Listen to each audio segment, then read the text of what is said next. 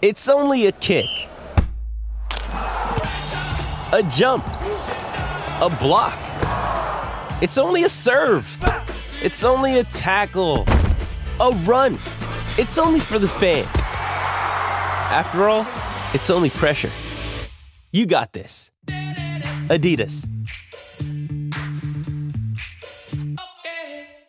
Well, the world champion Black Ferns returned to action last night, putting on an impressive display against a hapless Wallaroos in Brisbane. Several players made their debut for Alan Bunting's side as they look to impress ahead of next month's North American tour. And, of course, the possibility of the World 15 edition #1 later in the year, which we are hosting in New Zealand. Well, former Black Ferns captain Les Elder has plenty of experience when it comes to beating Australia on their soil, and she joins us this morning to talk about last night's win. Good morning to you, Les. Morning, Smithy. Thanks for having me. No, thanks for coming on. Really appreciate it. What are you up to these days, by the by? Because, of course, you've retired now. So what's keeping you busy? Yeah, well, I've sunk myself into a bit of part-time work. Obviously, I've got a baby due in 2 weeks' time, so taking the time to just kind of catch up on a few years of hard work. So, working part-time, studying part-time, and then just doing a bit of speaking and things like that around the place. So it's been quite nice. Fantastic. Absolutely great to hear that. Right, what a performance last night. First up, when you consider there was a lot of new combinations, a lot of relatively new people to the mix. So what did you make of it? Yeah, I mean, I thought awesome to see 6 girls get to debut, with a couple of them dotting down over the try line, which was really cool. I thought defensively they were outstanding. Like, the intent that they had at the breakdown, Australia just couldn't really compete with that.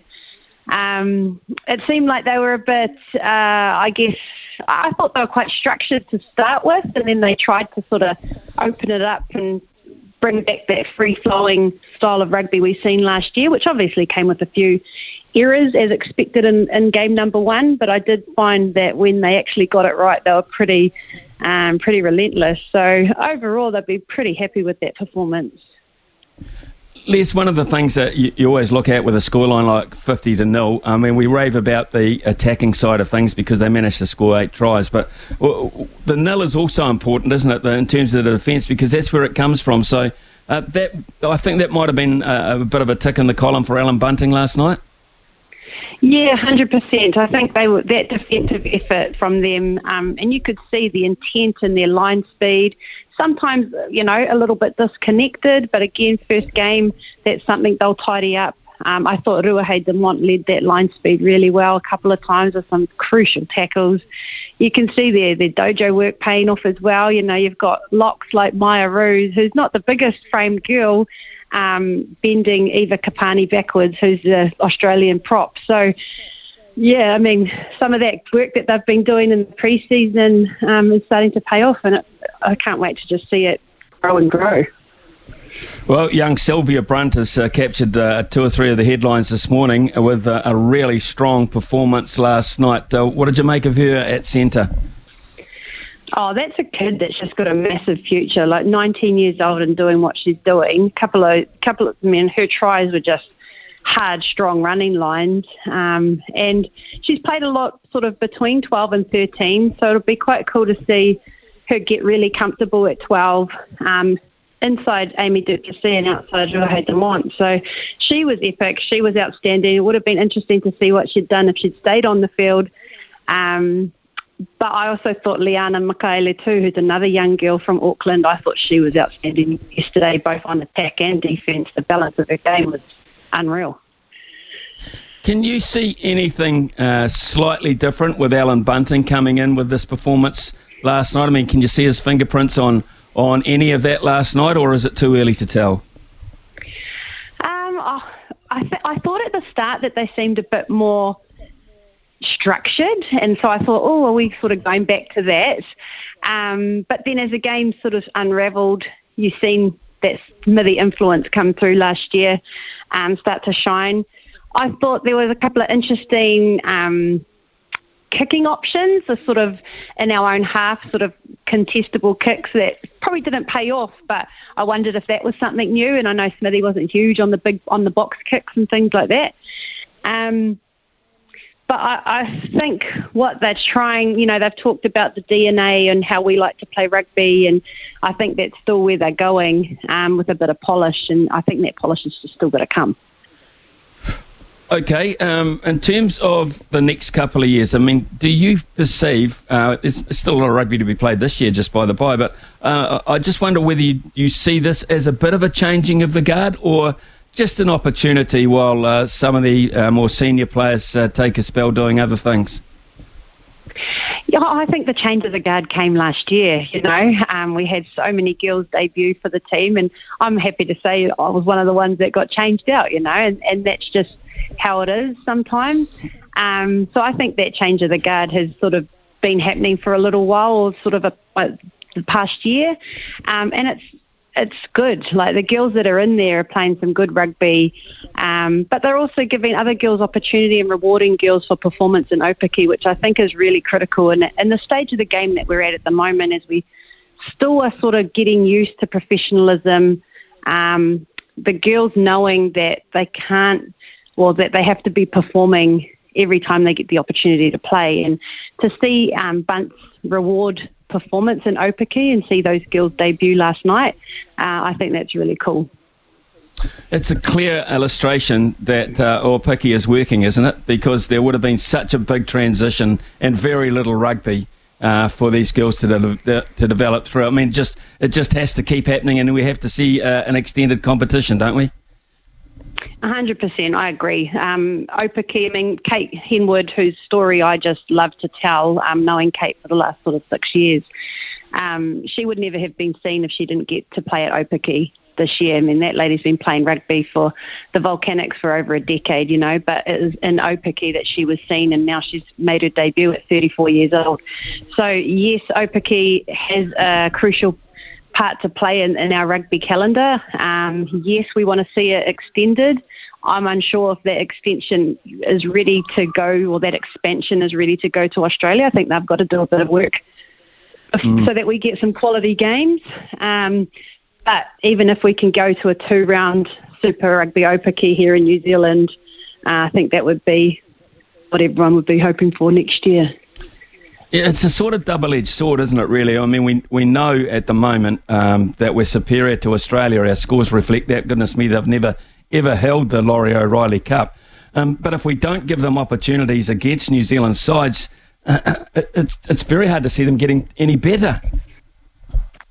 Yeah, it is a double-edged sword. And you've got I guess we're still trying to grow the game, so the quality of the fixtures needs to be attractive for people to come and put bums on seats. And then at the same time, we do want to help our neighbours, because that we are going to make each other better. So it's a tough situation, I guess, for New Zealand rugby and Australia rugby to be in. And I don't actually know what the decisions have been made around 2024.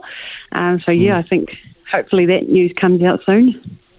I think we get a better indication too as we head towards North America on just where this current squad that Alan Bunting has assembled are at. I think there'll be sterner tests over there. Yeah, I mean, Canada have grown leaps and bounds over the years that I've played in the Black Ferns, and I thought last year their semi-final against England was the best game of rugby they'd played. They almost beat England in that semi-final. They're a team that's sort of semi-professional. They've got some amazing athletes in there, especially their captain, Sophie de Goody. So we're definitely up against the greater opposition next week. So it'll be interesting to see too who Bunts goes with, because I actually thought the bench made a great impact, especially that front row. Amy Rule and Luca Connor brought some power off the bench last night. So yeah, up against the better opposition. Be interesting to see what combinations they go with next week. 7,500 turning up to watch it live. I don't know what the viewing figures were, but they'd be very healthy on this side of the Tasman, I'm sure. Are you happy that the women's rugby brand is growing in between World Cups? Because we're always going to get that level of excitement and interest at World Cup time, but it's those years in between which are going to be, I think, the talking point or the selling point in terms of the game.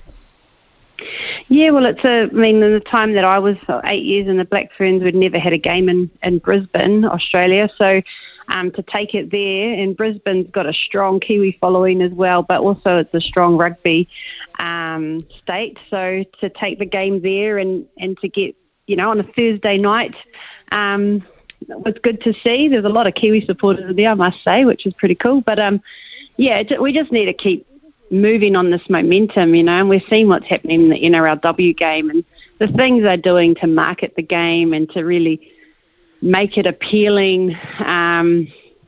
We could probably steal a few tricks off them, I reckon. But, we got to capitalise on this momentum and finally to get the Black Ferns playing games after, maybe 6-7 months since their last game. We've got to see more test matches. Look, I totally agree. Some people would argue, look, we haven't seen the All Blacks since, November last or December last year, and here we are going to see them in a couple of weeks' time in July. So I suppose they would argue that against it, but it is important. It really is important. It is so important that it continues on in this vein, and particularly, I think, because, we are the world champions, and if the world champions aren't on display, what chance for the game developing around the world? Yeah. And I mean, what was really cool, I think, to see this year was New Zealand Rugby bid for the WXV, which they were successful in. So to get, the top 6 women's teams in the country, in the world, coming to New Zealand in October to play, I think that's awesome, and it's going to be a good spectacle and a bit of a, rivalry match, not just with England, but with France as well, who'd probably be looking for a bit of redemption. So I'm looking forward to that later in the year. Yeah, look, I think we all are, because we know that England and France, but when you see some of the Six Nations women's rugby come through on our television screens, it makes you have a desire to watch us more in combat with those teams from the other side of the world. And I think that is so important, like almost like a northern tour like the All Blacks have every year. I think that should be on the cards almost.